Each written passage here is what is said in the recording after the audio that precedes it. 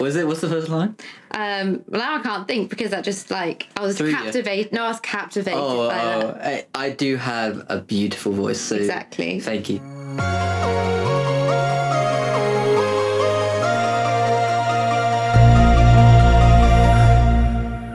Welcome everyone to One of Us is a Filmmaker. Mm-hmm. Hello. This is a specific episode which we call Look Back at the Classics. So we're going to look back at the classic it is. Classic it is. But for those of you who do not know, my name is Cassiah. And I'm Orion. And I'm a filmmaker, and Orion/Jiggy is my brother. Yep. And we love talking about nostalgic movies for us. We do love talking about nostalgic movies. We've got a bit of a belter, I can't lie. Exactly. If you didn't get it from my amazing take, I mean... We're going to tell you. So don't worry. Exactly. If you don't know, you're going to know in one moment. And you'll know from the title of the episode as well.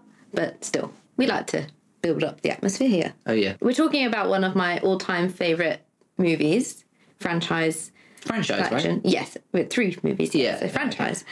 Okay. And it is called Lord of the Rings. Lord of the Rings. I think we're just going to end up singing every single motif at some point. We want to bring the viewers into the atmosphere of the film. Put yourselves in the shoes of when you're a kid watching it for the first time. Yeah. Or maybe you're an adult watching it for the first time. I know actually quite a few people that do. Well, I didn't see it when it first came out, but I have watched it since. And most of the time people are like, yeah, it's great. Yeah. There are some people who I think don't get it. Yes. And maybe that's because... You know, not everyone's a fantasy fan. And also some people might have watched The Hobbit first and gone back to Lord of the Rings. And that might have been hard for them. Wow, yes. That was a real... sacrilege. But no, it's fine. That was a look from Cassia there. So Lord of the Rings, as I said, is one of my favourite franchises, movies ever. But I get what you're saying. I have one of my best friends. She just would not like this movie. And as a fan... I would be really heartbroken if I made her watch the movie and she has the response I know she would have, which would be, I didn't like that. Yeah, just like, no, that's this isn't it. And you're just thinking, this is it. You know? I don't want to force that upon her, even though it really breaks my heart that she can't share the joy of the movies with me. But never mind, you know, it's not for everyone. But for me, I think I'm very passionate about Lord of the Rings for this very specific reason. Oh, okay. And the reason is, it's the film I saw which really made me want to be a filmmaker. It's one of those films that I think can have that effect because there's so much to it. Yeah. And the assets on display are so, I'm going to use the word obvious, like in the sense of, you know, if you're looking at design-wise, the creative department's got to go a bit nuts. And so what you're watching as a viewer is like, this is so bold, this is so big, this is so full of just everything. And so as a viewer, you might think like, oh, there's so many cool bits I could enjoy, or there's so many things that are going on that I could be a part of, which I'm assuming happened for you. I mean... Absolutely. Yeah. As we go through, I will speak about maybe specific scenes or things in the movies that really clicked with me. And the format of this, the reason we're diving straight in and not doing too much upfront top chat is because Lord of the Rings, there's a lot to get through. There's a lot. If you don't know Lord of the Rings, there are 3 movies, which are all exceptionally long. And, you know, I'm an extended edition fan, of course. I'm going to try not to, like, reference scenes from the extended edition too much. If I do, forgive me, but they're so ingrained in my brain. Well, I think you need to get across the point that these are 3-hour films without the extended edition. The extended edition is 4 hours each movie. Yeah. Has anyone watched... I'd love to know, any of our listeners, have you ever watched a 4-hour movie? Also, I just want to quickly say, the summer has approached and me and Cassia both have a bit of hay fever, and so I may be sniffling. We're going to try our best to get rid of that, but I'm just throwing out there I might be sniffling sometimes. Yes, and also, this might be a bit of a treat. This might be a 2-parter episode. Yes. This might be a 2-parter episode because there's a lot to cover. We're trying to emphasise how big these movies are, how much there is to them. So, and also, if people are like me and are huge fans of Lord of the Rings, as part of the extended edition, there is an extensive behind-the-scenes videos, interviews that you can watch. And I think that also helped fuel my filmmaking interest, aside from the films themselves, being able to look at all the behind the scenes. And there was someone said, which filmmaker was it? There was a filmmaker who said, if you want to learn filmmaking, just watch the behind the scenes of Lord of the Rings. because that's pretty good. Goes into detail. Well, I mean, I suppose if you're making 12 hours worth of a movie, you probably think, just chuck in the extra bits as well. Yeah. You know, like, why not? We need to see all the little knick and knacks of what happened behind the scenes. Of course.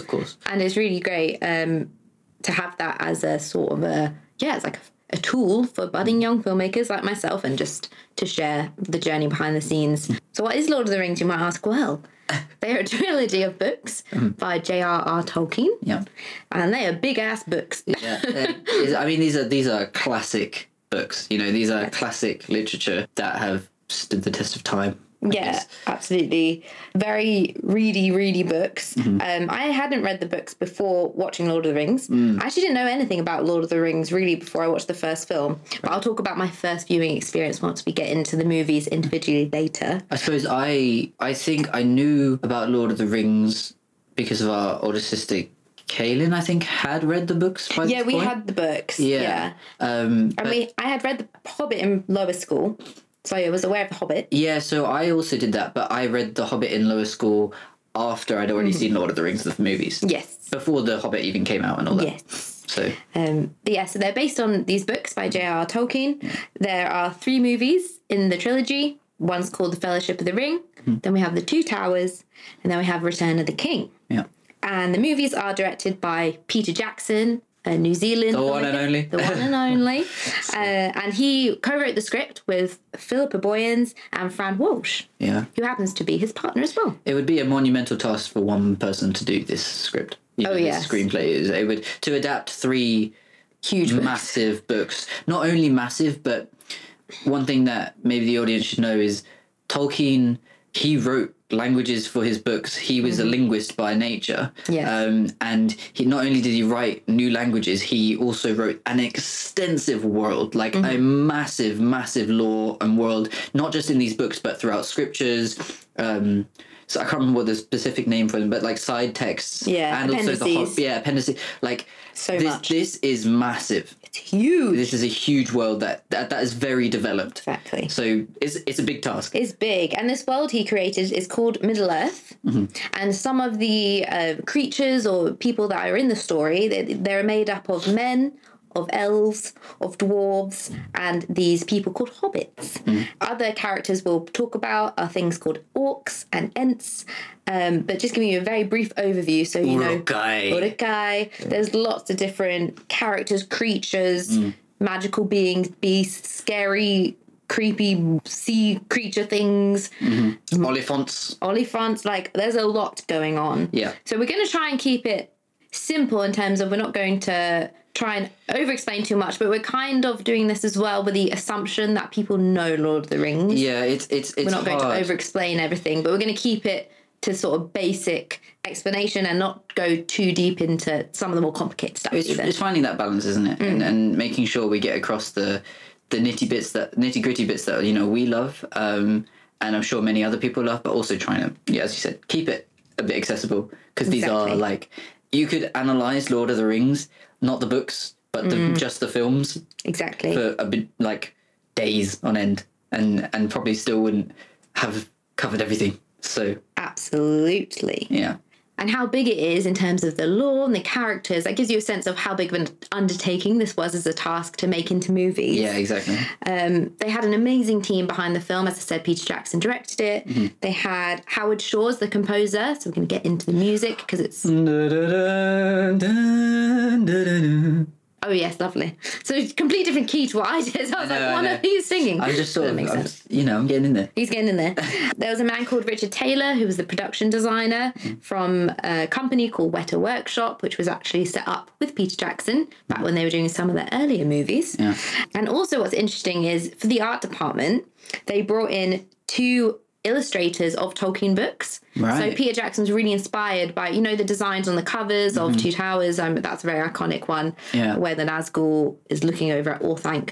Actually, the Two Towers do look quite similar to the design in the book. They literally they really wanted to use that illustrator's design. So there were 2 illustrators that are world famous as Tolkien artists. One's called Alan Lee and one's called John Howe, and they were brought in to help with the filming process and, you know, just the design in general. Yeah. So it's got such an iconic look and it's visually so strong. And they had to use a lot of clever ways of filming. In case you're interested, you know, hobbits are like these tiny little creatures compared to the height of men. Halflings, they might be called, yes. Yeah. So they had to do lots of cool camera tricks, something called forced perspective.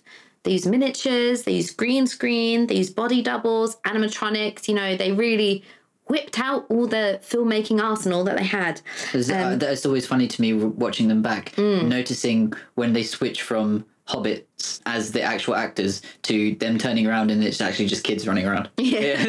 You can sometimes spot these. Yeah, you can kind of see it sometimes. And so in this episode, we are going to look at all three films individually, but then we're going to circle back and talk about some common ground about all of them, and also come to the very important decision of what is the best Lord of the Rings movie. Right. Hotly debated. Oh, it probably is. It is. But, you know, Lord of the Rings, there was an adaptation of Lord of the Rings previously, but it was an animation. Yeah, animation. Yes. And I've seen clips of it. I haven't seen the whole thing, but it was one film.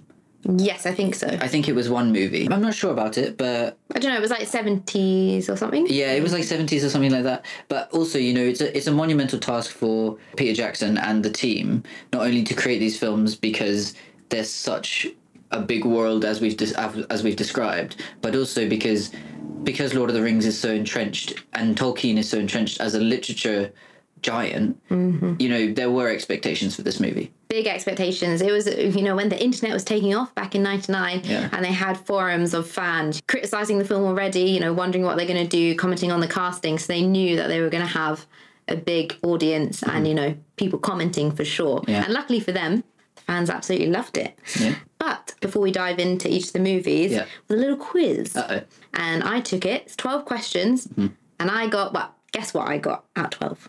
It's not really much of a guess, is it? You got all of them right. Yes, I did. Cassia's a big fan of Lord of the Rings, guys, just in case you hadn't got that already. Exactly. So I have a feeling I could get like 75% of them. Okay. That's so we're doing like 8 out of 12. Yeah. 8, 9 out of 12. Yeah, cool. I think but I think there'll be some where it will just be, I wouldn't remember. Well, we'll see. We want to know what you guys listening get on this quiz. Yeah. So please let us know in the comments, you know, send us a message on Instagram or Twitter and tell us what you got out of 12. Yeah, that would be great to know. I'd love to know what people do. So we're going to dive right into this quiz. Here we go. Here we go. Question number 1. Yep. Where does Saruman live? In Isengard. Very good. In one of the 2 towers. Very good. Which of these places is not a real place in Middle-earth? Okay. Minas Tirith, Rivendell, Gondor, or Mount Zoom? Okay, that's quite an easy one.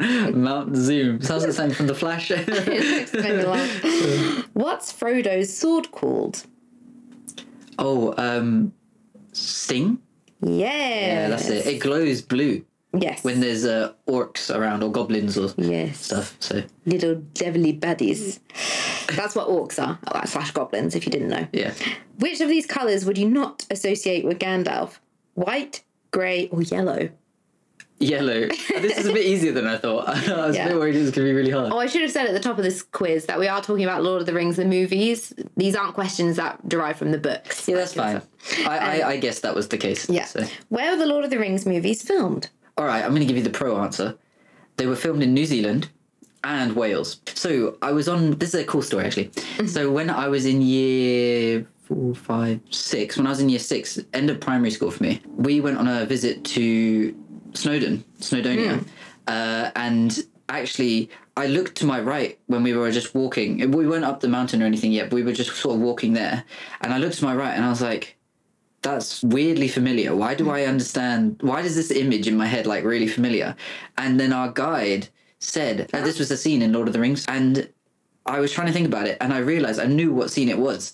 It's the scene where the company, the Fellowship, make it to the Mines of Moria after being distracted from going all the other routes. And do you know the door that glows when they say friend and enter? Yeah. Then that, plus the lake outside where they get attacked by the squid thing, that was shot in Wales.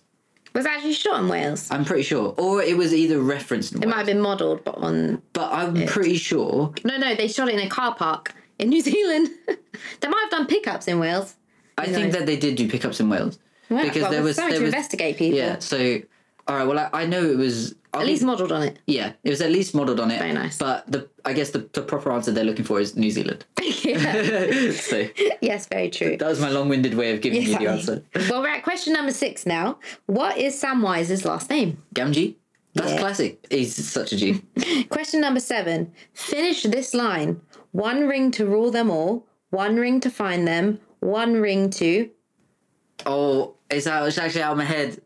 Why? You say this in every, whenever I give you a quiz or ask you to remember something. But it's most of the time it's when I can't remember actors' names. Well, why don't you try saying the line altogether? 1 ring to rule them all. 1 ring to find them. 1 ring to... 1 ring to something and in the darkness bind them. That's the second half. I know, but I can't remember the something. I can't give you that as a point. That's just not correct because you haven't finished the sentence, even though you got the last bit right. I know I got the last bit right. Do you want me to do my best Ian McKellen impression? Wait. Okay. Give me 1 second. Let me think about this. Let's wait. 1 ring to rule them all. 1 ring to find them. 1 ring... Okay, I can't remember it. Okay. I'm really upset. I got the last... Yeah, you did. But still, we're not counting that as the right answer. Okay, that's fine. I'll take a point. It goes, 1 ring to rule them all. 1 ring to find them. 1 ring to bring them all, and in the darkness bind them. I thought it was bring, but I didn't think it was bring. Oh. Mind. Okay, I got the last part. Yeah, but I cannot count that as a right. Okay, all right. Longbeards and Duran's folk are also called what? Dwarves? Yeah. Okay. Correct. In Return of the King, what do Frodo and Samwise disguise themselves as to sneak into Mordor? Is it orcs? So the reason I'm saying orcs is because there's the bit where they finally get to Mordor, and then Sam ends up coming back and saving Frodo or whatever, and then they like, oh, we need to change, and so then they put on orc costumes, and then they walk across the fields of, and it's not actually fields, but it's called something like that, like the plains of something or. In Mordor. Yeah, it's definitely not as nice as fields. Yeah, no, but it's called something like that. Yeah. I'm going to give you orcs, but it's technically goblins. Okay. But I'll give you orcs, yes. Yeah. Because the other, this actually gives you options, but I haven't given you any of the options. So, also, as a piece of lore, it's a bit complicated what goblins and orcs are, because they're similar, but goblins are, already existing creatures, and orcs are descended from corrupted elves. Yeah, they've been tortured. These elves long ago were tortured, and then they were built into orcs. And then in the Lord of the Rings actual time frame, there are these things called urukai, which are super orcs or something like that, made by Saruman. But yeah, it's alright. I'll give you that. Okay, I'll give you that. There you go. All right, now who says this? Stupid fat hobbits. Oh, it's Gollum. Yeah, I refrained from doing the accent. Stupid fat hobbits. Well, you didn't that time. Yeah, I know. Nice. Okay, orcs come from Gondor. True or false?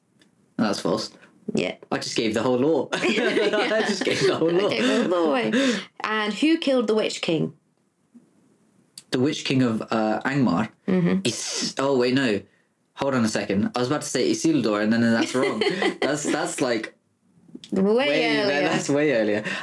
It was Eowyn.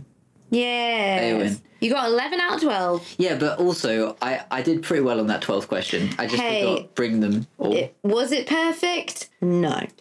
To be fair, that quiz is easier than I thought it was going to be. Yeah. But it's nice for the fans out there. Hopefully you enjoyed. Hopefully you got 12 out of 12. Did better than Jiggy here, but if not... Yeah, hopefully you don't get spoiled by my explanation of one of the answers. Yeah. Whoops. I didn't even know that was coming. Let us know what you got. As I said, I got 12 out of 12 in that, of course. You know what? It kind of represents the amount of love and knowledge we have. True. So you... I'm one step ahead. Yeah, you're that one step ahead. One jump. Yeah. Good quiz though. It is good. That was a Beano quiz, by the way, so if people want to know. Beano. Nice. But yes, I just want to give a little backstory as well of how the films actually managed to even happen. Did you know that Harvey Weinstein is an executive producer on all the films? Oh, God.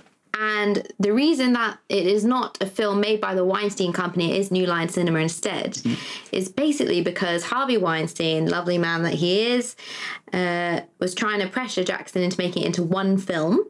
And Peter Jackson was like, mate, got to do this in two. Yeah. Can't do it in one. I can't do it in one. Yeah. But Harvey Weinstein had put a lot of money into developing the script, etc. But as Peter wanted to make it two, he was really desperate to pitch it to other producers. Basically, the Weinstein Company said, fine, you can pitch it to other producers, but you only got we'll give you 1 weekend to do it. Basically believing that nobody was going to take the films with 2 films as a package from Lord of the Rings. And then basically Peter and his co-writers, they brought it to everyone in Hollywood. Literally everyone. And they had their meeting with New Line and they pitched the whole thing, this is going to be amazing, it's going to be 2 films, etc. It could be an epic, it had going to be an epic, absolutely. And they had secretly leaked the script as well, so people could read and be like, oh, it's going to be great, hopefully.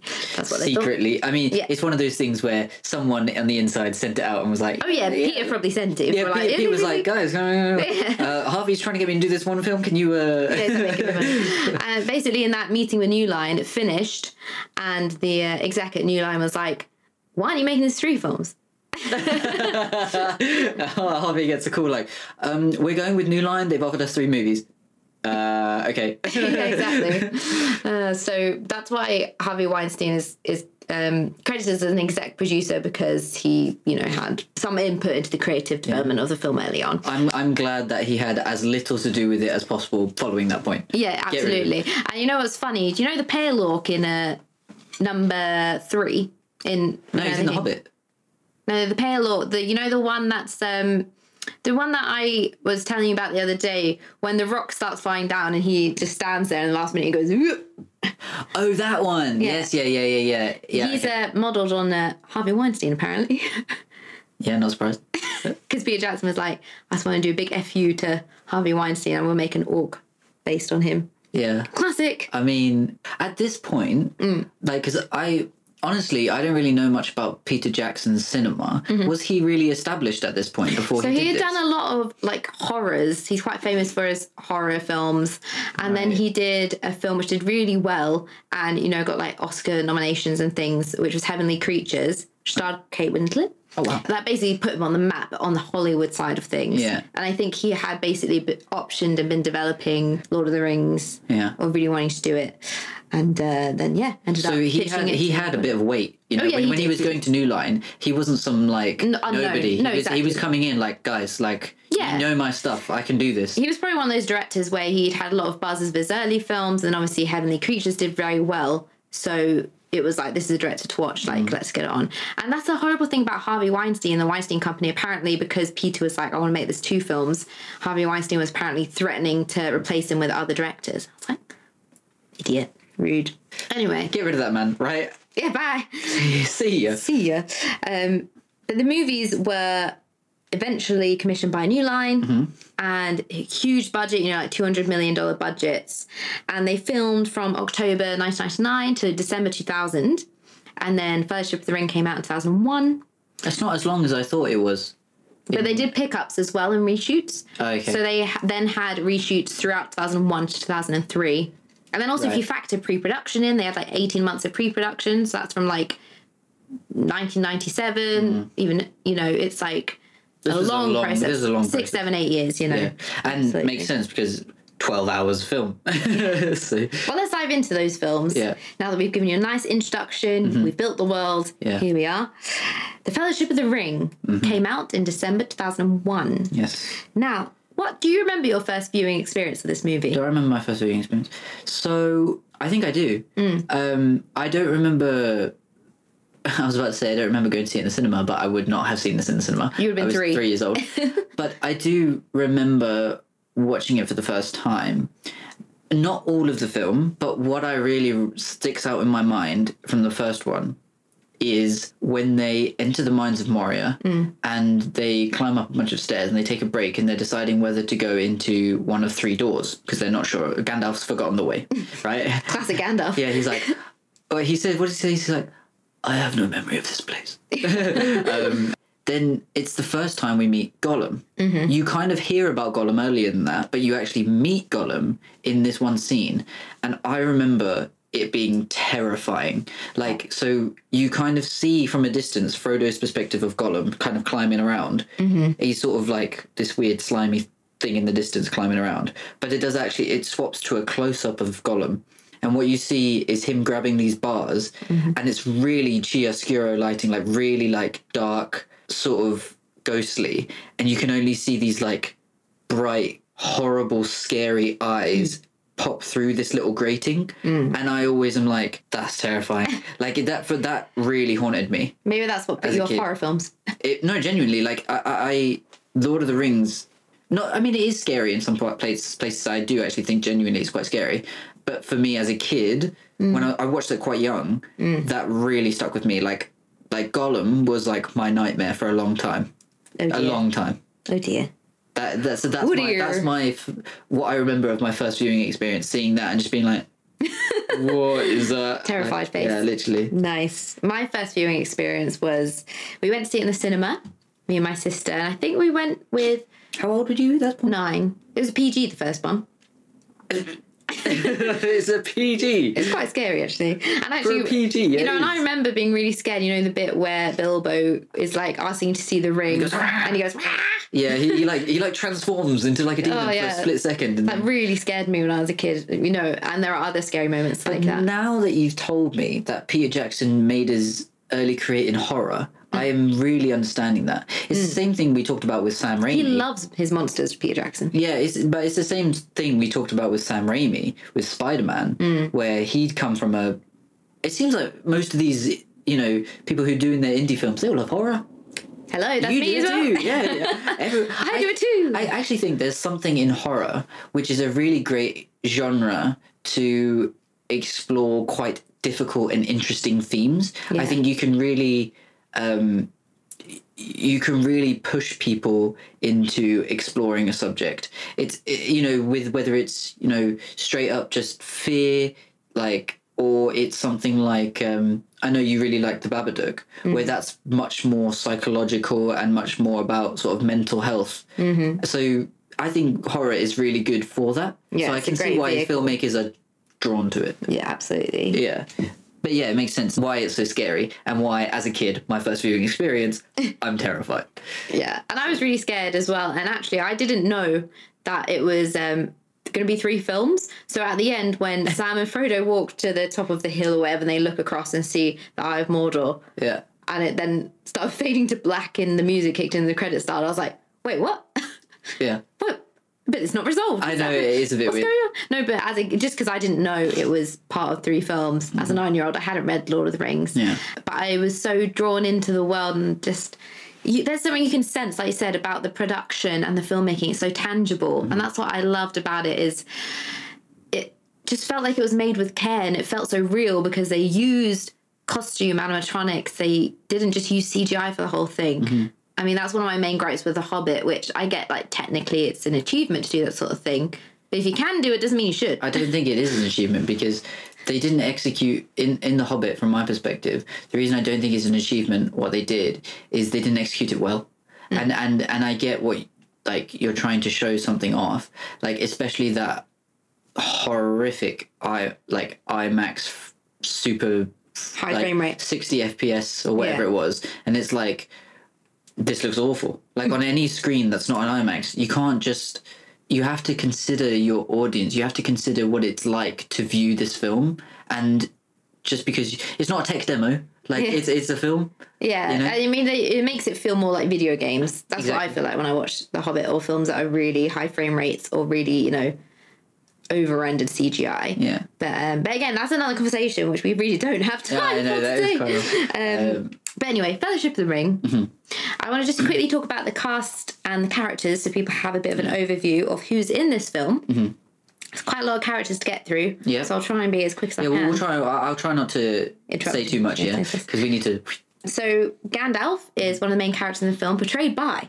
Ian McKellen. The legend he is indeed. Do you know who turned down that role? 2 very famous actors turned down the role. You can tell me Robin Williams again. No. What role did he turn down?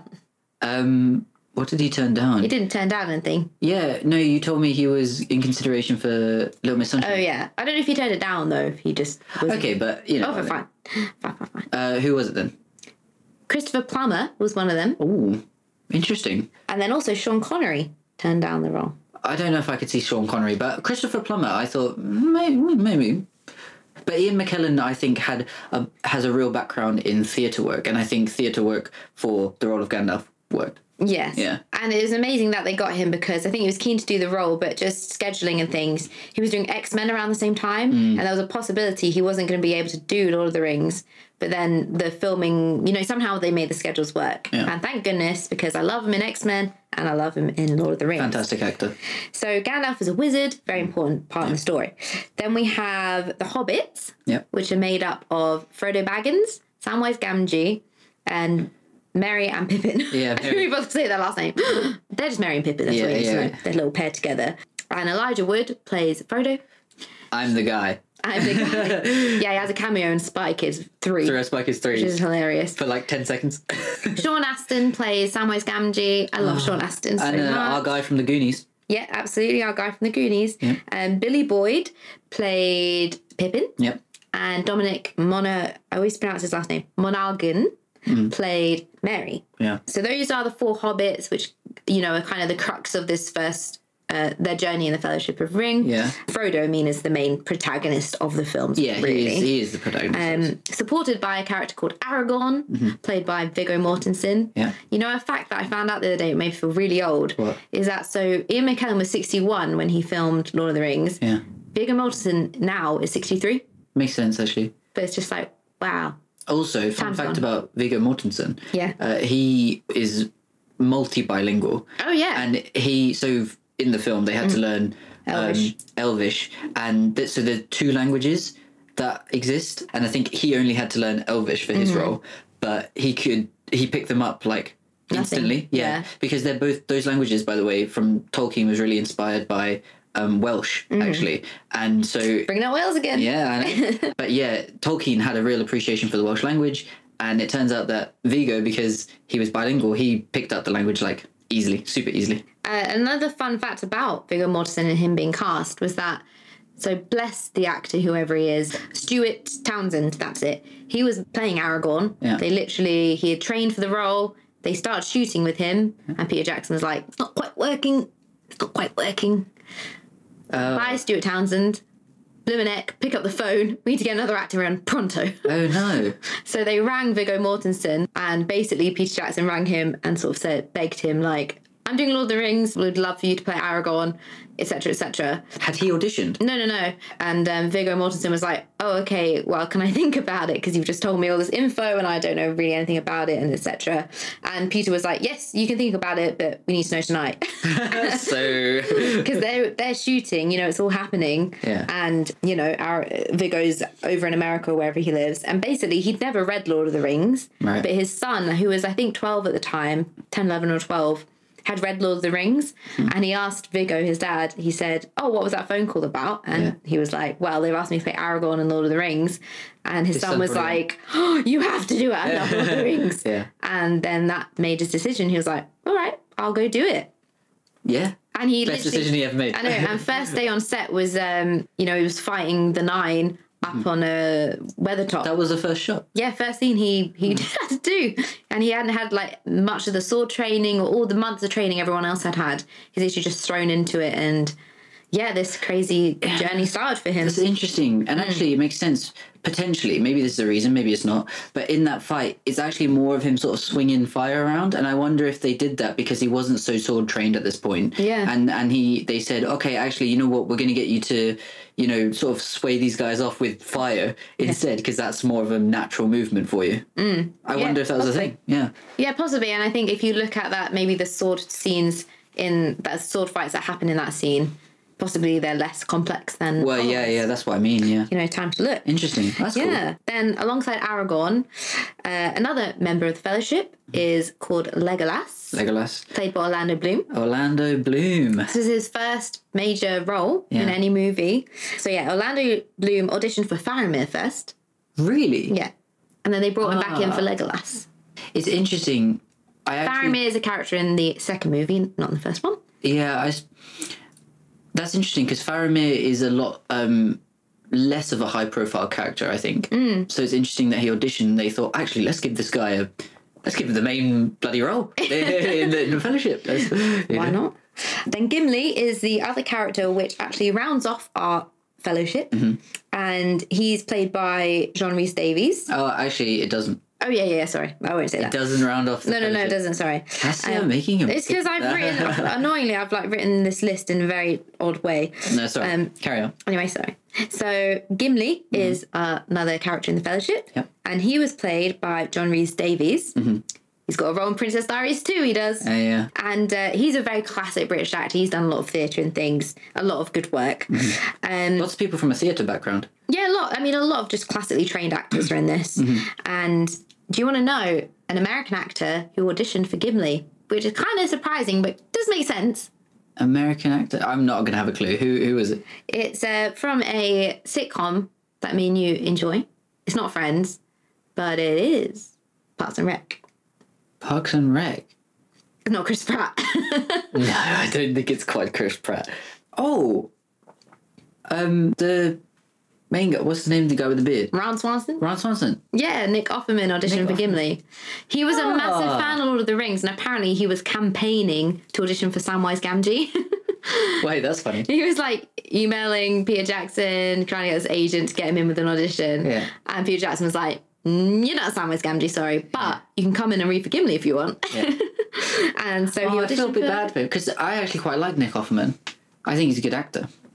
Nick Offerman's so good. Yeah. He's really talented, such a great character actor. Yeah. And just seems like a very funny To be fair, I haven't actually seen him in that much, but obviously I'm a big fan of Parks and Rec, and also I saw him in The Last of Us, and I really liked his performance in The Last of Us, actually. I've seen him in quite a few things, and I've always thought he's really great. So that's kind of interesting. So those are all members of the Fellowship. Obviously, the movie's called Fellowship of the Ring, except one, which we're going to add now. Which people probably know the most. Yeah, exactly. He's actually probably the most famous actor. Yeah, who we've accidentally left out. No, we're coming back to him at the end. Here we go. And the character's name is Boromir, and that's played by Sean Bean. Sean Bean. The man who dies in every movie. and TV show. And TV shows. Yeah, absolutely. I mean, most people know Sean Bean now from Game of Thrones. Yes. Yeah, not the Yorkshire tea commercial. Wasn't know from that. But there's a running joke that Sean Bean gets murdered in every film he's in, or dies. And he always plays these sort of stoic from the north characters. He is from Yorkshire. Yeah. That Yorkshire tea. I mean, yeah. Good stuff for you. So they're the Fellowship of the Ring, and we'll go into a bit more about the story. But there are other important characters that I'll just quickly run through. There's an elf called Arwen, who is Aragorn's main love interest in the story, played by Liv Tyler. Lady Galadriel, who's a very high-profile elf, I suppose you could say. There's not really much else otherwise. A wood elf, yes, and she's played by Kate Blanchett. Elrond, who's a sort of head of Rivendell. Lord Elrond, played by Hugo Weaving. Oh, Hugo Weaving's great. Yeah. And this was after Matrix time. So he was quite high profile because of the Matrix. Yeah, yes, absolutely. Then we had Bilbo, and Bilbo is a character, if you've not watched Lord of the Rings, you might have heard of him because he's the main character in The Hobbit as well, Bilbo Baggins. He's played by Ian Holm. Again, a very established, well-known actor, British actor, theatre actor, etc. And then is very prevalent in this film, less prevalent in the later ones. Yes, he doesn't appear really at all after the Fellowship of the Ring. Yeah. Then you have Saruman, the big bad. Yeah. Well, not the big bad, but a pretty big bad. He's like second tier bad. Second tier bad. And that's played by Christopher Lee. Another established actor. Big wig, but he did not originally want to play Saruman. He really wanted to play Gandalf. Again, really campaigned for it. Yeah. Was like, I want to play Gandalf. Apparently he had met J.R. Tolkien and has been a big fan of the books. Apparently he reads the books once a year and, it's just love it. I mean, Christopher Lee, R.I.P. Actually, quite a few of these actors. Ian Holm as well has passed away. Very sad. Well, I mean, we have to remember it's now been 20 years since these films were even, not released, not even made. It was 25 almost. Yeah, exactly. Yeah. It's been a long time. And so we've lost a few of these actors, but it just, it gives you a calibre. I mean, that calibre of actors really shows just how incredible the performances are. I mean, when you have that level, you're in for something. The films may not be great, but you're getting some good performances. Yeah. Actually, I think that is what makes Lord of the Rings a tier above many fantasy franchises for me. It has that. The gravitas of the actors and their performances make you believe, even if it's confusing, the mumbo jumbo of the text, or, some of the storylines or the pacing, if you feel it's a bit long or anything, there's always something about the performances which draws you in, and you can't criticize any of those actors in those specific roles. I don't think. And for many of those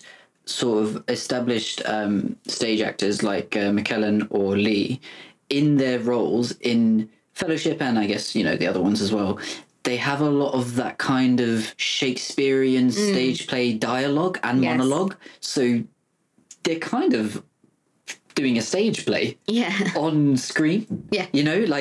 For them it must have felt quite a natural transition. I think.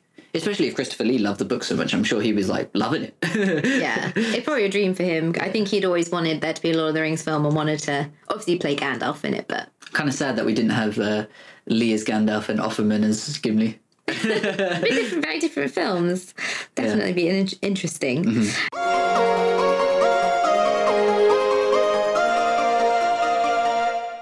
The story of the Fellowship of the Ring, I was going to kind of whiz through it, but it starts with this great prologue where they kind of established everything about the history, or everything you need to know. And actually, while they were filming, they kind of came up with this idea of the prologue because they were finding the dialogue was so expositionary that actually it was just sounded too clunky. It just felt like you were spoon-feeding too much information in not an interesting way. So while they were filming, Jackson thought, okay, let's do a prologue where we can give a backstory of Sauron and these great rings of power. Yeah. Many rings of power given out to elves, men, and dwarf leaders. But Sauron, the big bad, wanted all the power for himself. So he made a secret ring. That was all powerful. One ring to rule them all. Exactly. Yeah. And so this prologue explains all of that. It's got Cate Blanchett's voice doing a very ethereal but powerful. Which I tried to imitate earlier on. Yes. Not successfully. Yeah, so men went to war with the elves against Sauron to try and destroy him and get the ring off of him. They couldn't quite kill him. They managed to sort of kill him, but his spirit and its essence went into the ring, and the ring was not destroyed. No. And because this ring is very seductive, it's got this power that allures people. It brings out the weaknesses of men in particular, but all creatures as well. And so Isildur, the king at the time who led the army into battle, said he was going to destroy the ring, but did he really? No, he got to the fire. He got to Mount Doom with the Lord Elrond, because elves lived for a bajillion years. Yeah. And Lord Elrond said, "Drop it in the fire," and he was like, "No," just walked off. Yeah. It's like, okay, exactly. And this ring is it's got its mind of its own sort of thing. Yeah. And well, it is supposed to be. It's like an entity. It's like sort of the embodiment of the force and will of Sauron. This sort of the bad entity. Yeah. Or whatever you might call him. The big bad. Yeah, the big bad. Yeah. So okay. And then Isildur loses the ring like an idiot. Well, he gets killed, I think. Yeah, he gets killed. And so the ring runs away, essentially. Yeah. And it gets picked up by the most strangest creature unimaginable that you wouldn't have thought of. Gets picked up by Sméagol. Who is a hobbit. Yeah, exactly. Who's a hobbit. But because the ring is... not controversial, it's not the word, but the ring corrupts. Corruptive, yeah. It corrupts Sméagol and turns him into this creature called Gollum, who we really, even though he is in the Fellowship, we really meet him in film 2. Yeah. He then loses the ring in a dragon's lair, and this is all to do with the story of The Hobbit, which is a different book that J.R. Tolkien did. Not in this series, but it is very important to the story of Lord of the Rings. And Bilbo picks it up. Yeah, and that's how Frodo comes to have it at the beginning of The Lord of the Rings. Yes. So it's a weird one, because obviously you have to give that context. It's quite long, but like it's important for you to understand what we're going to talk about for the next 3 films. Exactly. I won't need to do that with all the other films. Yeah, no. Just a little introduction. So essentially, if you want the most basic overview of Fellowship of the Ring, there's this bad ring, Hobbit finds ring and starts a journey to destroy said ring. Pretty much. In secret. The in secret part is really important because that's when we get into the Eagles debate in film number 3. So I'm not going into that right now. If you're wondering why I'm talking about Eagles, you'll find out later. I'm not sure I know about the debate, though. So I'm interested to hear about this. Well, happening later. Right. So Frodo picks up the ring and they go on a journey to try and destroy it. Poor Gandalf. He really didn't realise that Bilbo had the ring all that time. Like, Gandalf, what you doing? Come on. That's what Saruman criticism of him is, you know, how do you not know it was right under your nose, mate? Yeah, literally. Silly. Christopher Lee says, like, smoking too much of that pipe or something like that. True. What I think is really nice about the way it sets up the film, obviously we have that prologue, which we have over-explained maybe. The film starts so carefree and light, and you see the joy of hobbiting and the hobbits, and, you know, Frodo's this protagonist that you just wouldn't have any thought that he would have the strength or this would be the story that he goes on, because the film turns, as we've said, very dark, very horror, very thrilling, very disturbing at times, and relatively quickly. Yeah, I know. That, you know, as soon as you're goes downhill real quick. The thing that's really impactful is, you know, you have the prologue, then you get into the Shire, and have lovely things, but then, you know, the story unfolds, and it's that moment when they're on the road, and, you know, Gandalf's told them to meet them at the Prancing Pony and a few towns over, and so they're on the road, which Gandalf said to not go on the road. And there's the bit where one of the 9, which are these creepy creatures with black hoods on, who are these corrupted men. By the rings of power that were given to them, to the rings of men, to the lords of men. They're all corrupted and crazy and creepy. They have to hide from them, and that really changes the tone of the film for me. Yeah, like that's when it really does change. Yeah, and apparently Peter Jackson really based that off the scene version of it from the animation. So if you watch them side by side, they're quite similar, and, you know, the shot type and the pacing of it, and it's really powerful, and in the animation as well. Really scary. But this film is different to the other two in that it's really Frodo's story. It's from his perspective. Yeah. And it's this one storyline we're following. Yeah. We're following him finding out about the ring, going to Rivendell to try and figure out what they should do with the ring, the fellowship being formed of all these people, well, creatures and people joined together to go on the task of destroying the ring. They lose a few people on the way. Tears cry down the face. The band sort of falls apart. Exactly. And that's what happens throughout the film, is that members of the fellowship fall off. You have Gandalf, who dies fighting the Balrog. And then you have Boromir, who dies, gets shot in the chest trying to protect Merry and Pippin. Cry. And then Frodo, he's sort of realising all this chaos is happening. Yeah. And he decides, I'm the one who needs to just go on my own, not to risk anyone else's life. Yeah. But Samwise, being the bay that he is like, I'm not leaving you. Yeah. I'm coming with you. And at this point, what you've established from Samwise Gamgee is that he's his gardener. and you're just like, why does he love his host so much? Like, because he's just a babe. The way I always interpreted, you know, Frodo leaving wasn't so much that he felt that he alone needed to do it. I get that was part of it, but I also always interpreted it in the sense of, like, he felt a fellowship wasn't going to work, in the sense that with so many people, too many corrupting influences were around him, and too many people who could be corrupted were around him, and they were also almost drawing too much attention to him. Yeah, that's what he realised, because Boromir tried to take the ring from him at one point, and you just see also Lady Galadriel went a bit crazy and freaked him out, I'm sure. Well, that's a bit crazy. Yeah.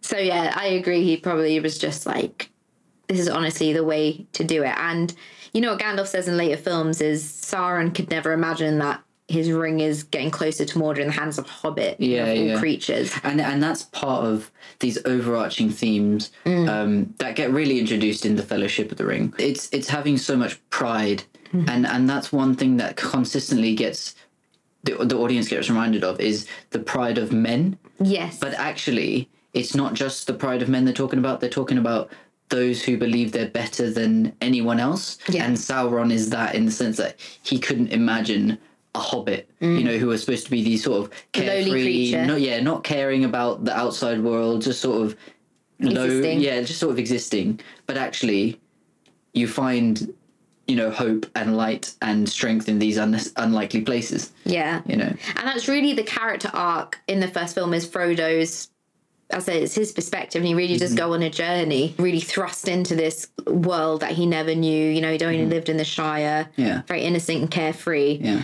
And then suddenly he's tasked with this enormous, giant secret mission to destroy the ring.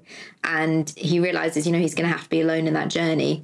But as I said, Samwise, of course, doesn't leave his side. I think he feels a sense of obligation because, and I'm going to try and say this from the perspective of someone that wouldn't know the context super well, but in the Fellowship of the Ring, the film, you do start to get an introduction of the idea that Bilbo went on this journey. And so Frodo sort of thinks, oh, my uncle did this, I kind of need to follow in his footsteps in a way. So yeah, my interpretation again was like, he feels this sense of obligation to do it because he's like, my uncle did this, I need to, in a way, prove to Bilbo that I can do this as well. You know? I think what's really impressive about the acting and the directing in terms of their characters themselves is that you do get the sense that even though it is Frodo's main journey in this film, that there's something bubbling up under all the characters and they all go through a small journey. You know, Aragorn, we established his love story between Arwen and that there's a lot of difficulty there and that he's resilient to be king. You know, it eventually unfolds that Aragorn is the heir to the throne of men, but he's resisted that because he's seen what being a man can be like. And he's one of the rare characters where he is able to resist corruptive influences, but it's because he's so scared of it. Yeah, because he's so self-aware. Exactly, his ancestor is Isildur, who could not resist the call of the ring. So it's he's almost shamed in a way by this, and his story is learning to move past sort of shame and grief in a way and kind of just becoming who you are. Yeah, absolutely. Yeah. And I really like the introduction of Aragorn, actually, because he gets introduced as a character known as Strider. Yeah, as Strider, who no one really knows who this guy is. Yeah. He's just this sort of like hooded figure who kind of helps out the hobbits. Oh, that scene scared me so much when they had the nine come in to the hobbit beds and they like start smashing the swords down. And they're like screaming as well. The sound design in Lord of the Rings generally is so great. You know, I always reference the sound design of Lord of the Rings when I'm making my own films. So there's a scene in a short I did with BFI and I literally said to my sound designer, I want it to feel like when Frodo's like captivated by the Nazgul at the end of the second movie in Osgiliath. I want that vibe, please. Yeah. And they probably looked at you and went, I know exactly what you're talking about. They did. And like the sound of the Nazgul is just terrifying. It's this high, screechy. Yeah. I can't do it. I'm not even going to try it. So apparently they were trying to find a good scream for it. And they were like, all the sound team were mostly men and they were like really struggling to find the right sort of scream. And then Fran Walsh, who was one of the screenwriters and Peter Jackson's partner, was like, I can do a good scream. And they literally recorded her screaming. I think they slightly warped it, but they would have had to. That's her voice. That's her scream. It's kind of a funny little story. That's crazy. Yeah, because it's so like we're not going to try and do it with this mic. We'll probably blow the sound speaker. But it is a bit nuts. That's a cool story. Yeah. And I mean, Boromir is another character that has a lot of growth in this film. Yeah. Should have said spoilers at the top of this episode because yes, he dies. Maybe we'll add a little filler at the start. There are spoilers in this. Yeah, there are a lot of spoilers. Yeah. But Boromir dies, but he does go on that journey of, even though he feels corrupted by the ring at points, at the end, he steps up, he's a good man in the end, and he actually confides in Aragorn, you know, oh God, I tried to take the ring from Frodo and I've been a bad person, but Aragorn comforts him in that moment. And Boromir and Aragorn have this nice relationship because Boromir's like, you've abandoned us, you know, you don't want to be king and we don't need you to be king. Yeah. Because my dad, Crazy Denethor, I know. is ruling the roost fine without you. Yeah. And but actually at the end, Boromir embraces Aragorn and says, you're my king, you know, I follow you, I trust you. Yeah. Which is a really lovely moment and it's very sad. I think it's a lot of it is another way they managed to do world building so well, where they brought in these political tensions very well. Yeah. Like, so you kind of, through that relationship, the Boromir-Aragorn relationship, but then also through Boromir's interactions with Gimli and Legolas, you kind of see what men are viewed as in this world, and they're actually not viewed very well by all other races. And surprise, surprise. I mean, surprise, surprise. But yeah, it's the idea of like, actually, what Boromir ends up realizing is that the world of men is falling. Yeah. And so he understands that Aragorn could be that person to lead them back bring them together. Yeah, not only bring them together, but then lead them to greatness, however he sees that as. Yeah, absolutely. And that's the thing with the first film. It feels more like this adventure, but then actually the second one and the third one do get more political, and you unravel. And that's because we meet many more characters, which we'll go into when we talk about the other films. And this is what is so good about the first film. Is recently I wrote a piece about what I didn't like about Spider-Man Across the Spider-Verse, and one of the problems I had was it doesn't really establish itself in the context of a two-parter, whereas what Lord of the Rings does so well is it uses this amazing length of screen time in the first film, in Fellowship, to really establish characters, to really establish the world, to really establish what is going to be the progression of all these people and the narrative throughout a journey which is planned and coherent.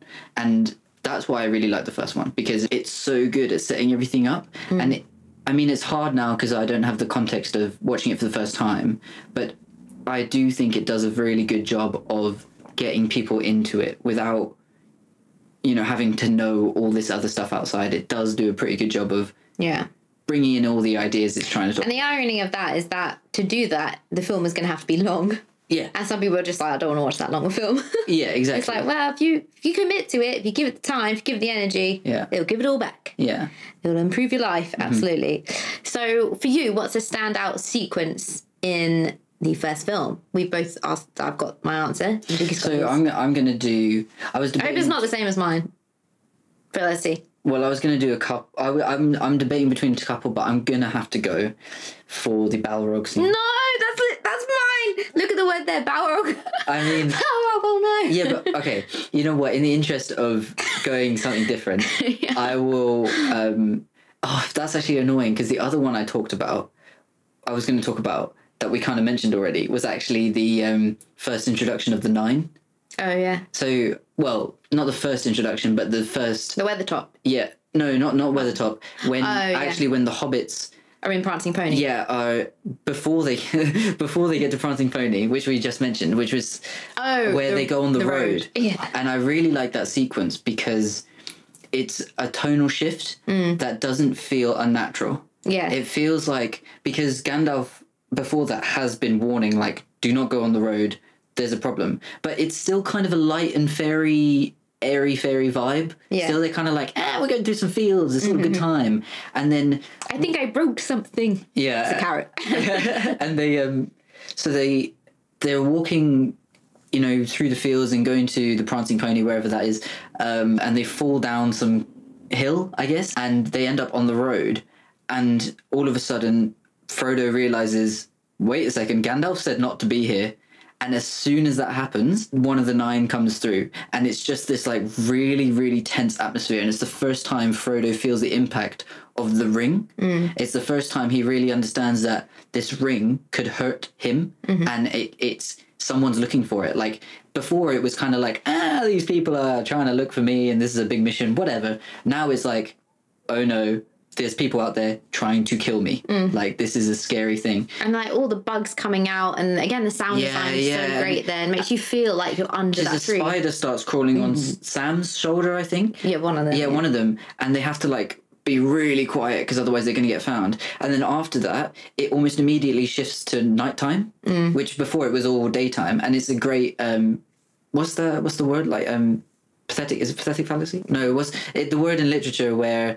Like the weather represents, the mood, but it's when they're all walking and it's all fine, it's daytime, and then as soon as they hit the road and, one of the Nine comes through, it's nighttime and they're getting chased. Yeah, it jumps forward. And the thing is this is the first time that Merry and Pippin, well, Merry specifically, starts taking it seriously. It's like, where do we need to get to? Who's following us? What's going on? Yeah. Huckleberry Fairy. Yeah, he's like, Huckleberry Fairy, let's go. And so they run, and that was so scary as a kid. You just hear the screams, and the horses popping out, and they're running, and of course Frodo gets left behind. They're like, come on, Mr. Frodo. Yeah, exactly. And he has to run and jump on the boat. There's a funny behind-the-scenes story of apparently Dominic jumped onto the wooden raft, and he got a splinter up his foot, and he was complaining. He was like, I think it's a massive splinter. You're going to see it. It's going to be huge.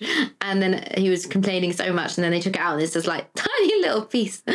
Bless. Yeah, but splinters hurt. They do hurt. They get through that. But it's not as bad as, so at the end of the movie, when Sean Astin wades out to the boat to join Frodo because Frodo's trying to leave. Yeah. Apparently he stepped on a massive shard of glass that was in the river that obviously they didn't know, and he had to get flown by helicopter out to a hospital. That's quite serious then.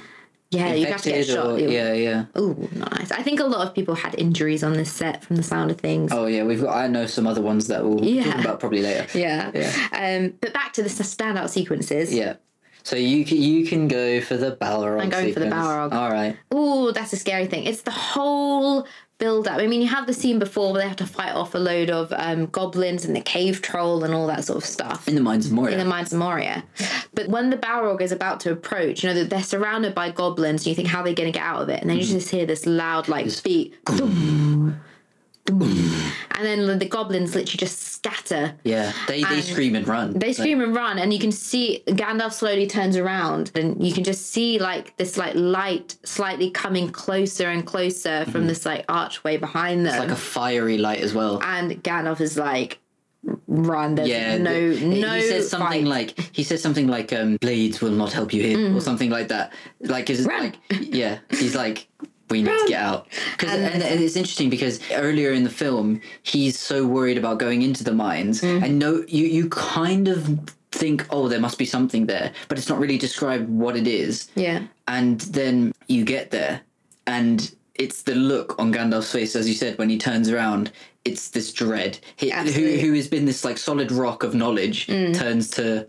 And quite steady hand. Yeah, steady hand. Now he's like, nope. We've got to go. We've got to go. And it's just when they run through and they've got all those staircases and the staircases are crumbling and moving. Oh, and the movement, and the music in that bit is so great. And then there's arrows firing across from goblins chilling out on the side. Yeah, they're just chilling. And all the time you can hear the beat of this Balrog coming. Yeah. And then eventually you get to the very thin bridge to the escape path and they have to run across it. And Gandalf stays behind to try and fight off this Balrog because we can't pursue them. And you get the iconic line, "You shall not pass." I've seen clips of Ian McKellen going to a school. I have seen that. And he's like, if you don't study for exams, what's going to happen? You shall not pass. And all the kids are like, woohoo! Yeah, they love it. I love it. I would love that if Ian McKellen came to my school. Yeah, I mean the Balrog. The reason the sequence is so good is, like we've said, so much happens and the stakes are so high. And what makes the stakes so high actually is what you said about this. You have this beat and this fiery light coming, but you don't actually see what the Balrog is for a little while. Not until you're on the bridge. Not until you're at the bridge, and then the Balrog emerges, and it's this huge demon centaur beast. Fiery thing. Yeah, and it's really terrifying, really well animated as well. Even rewatching it now is very well animated. You think they're doing that in 99 2000, working on the post production? It is incredibly well animated, and I was thinking about this and I thought, oh, maybe the reason it's so well animated is because actually they don't try and make it super well lit. So what you're getting is this kind of dark chiaroscuro vibe, and it's you love chiaroscuro. I love chiaroscuro, mate. I love that word. It's such a good word. Chiaroscuro, for those who don't know, it basically means shadowy lighting. Touch it. It's really bumpy. Sorry, that was a Friends reference.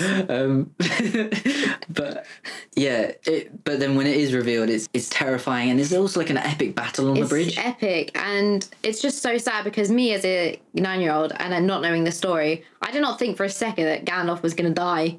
And essentially, the Balrog falls.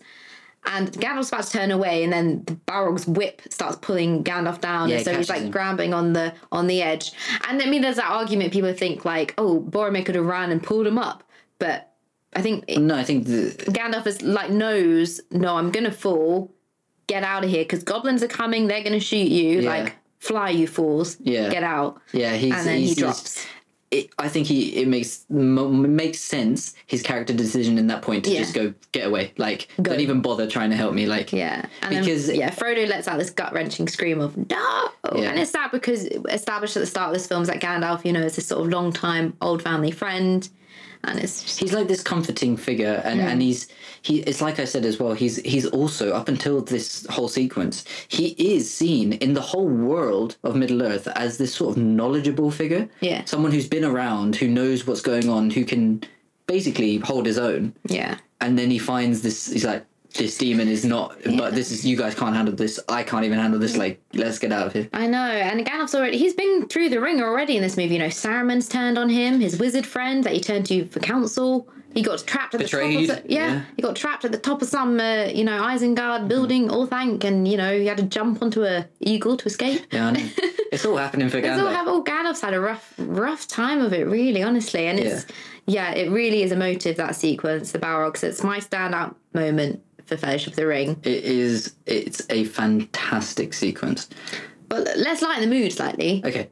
Any favourite lines from the first movie? Any favourite lines from the first movie?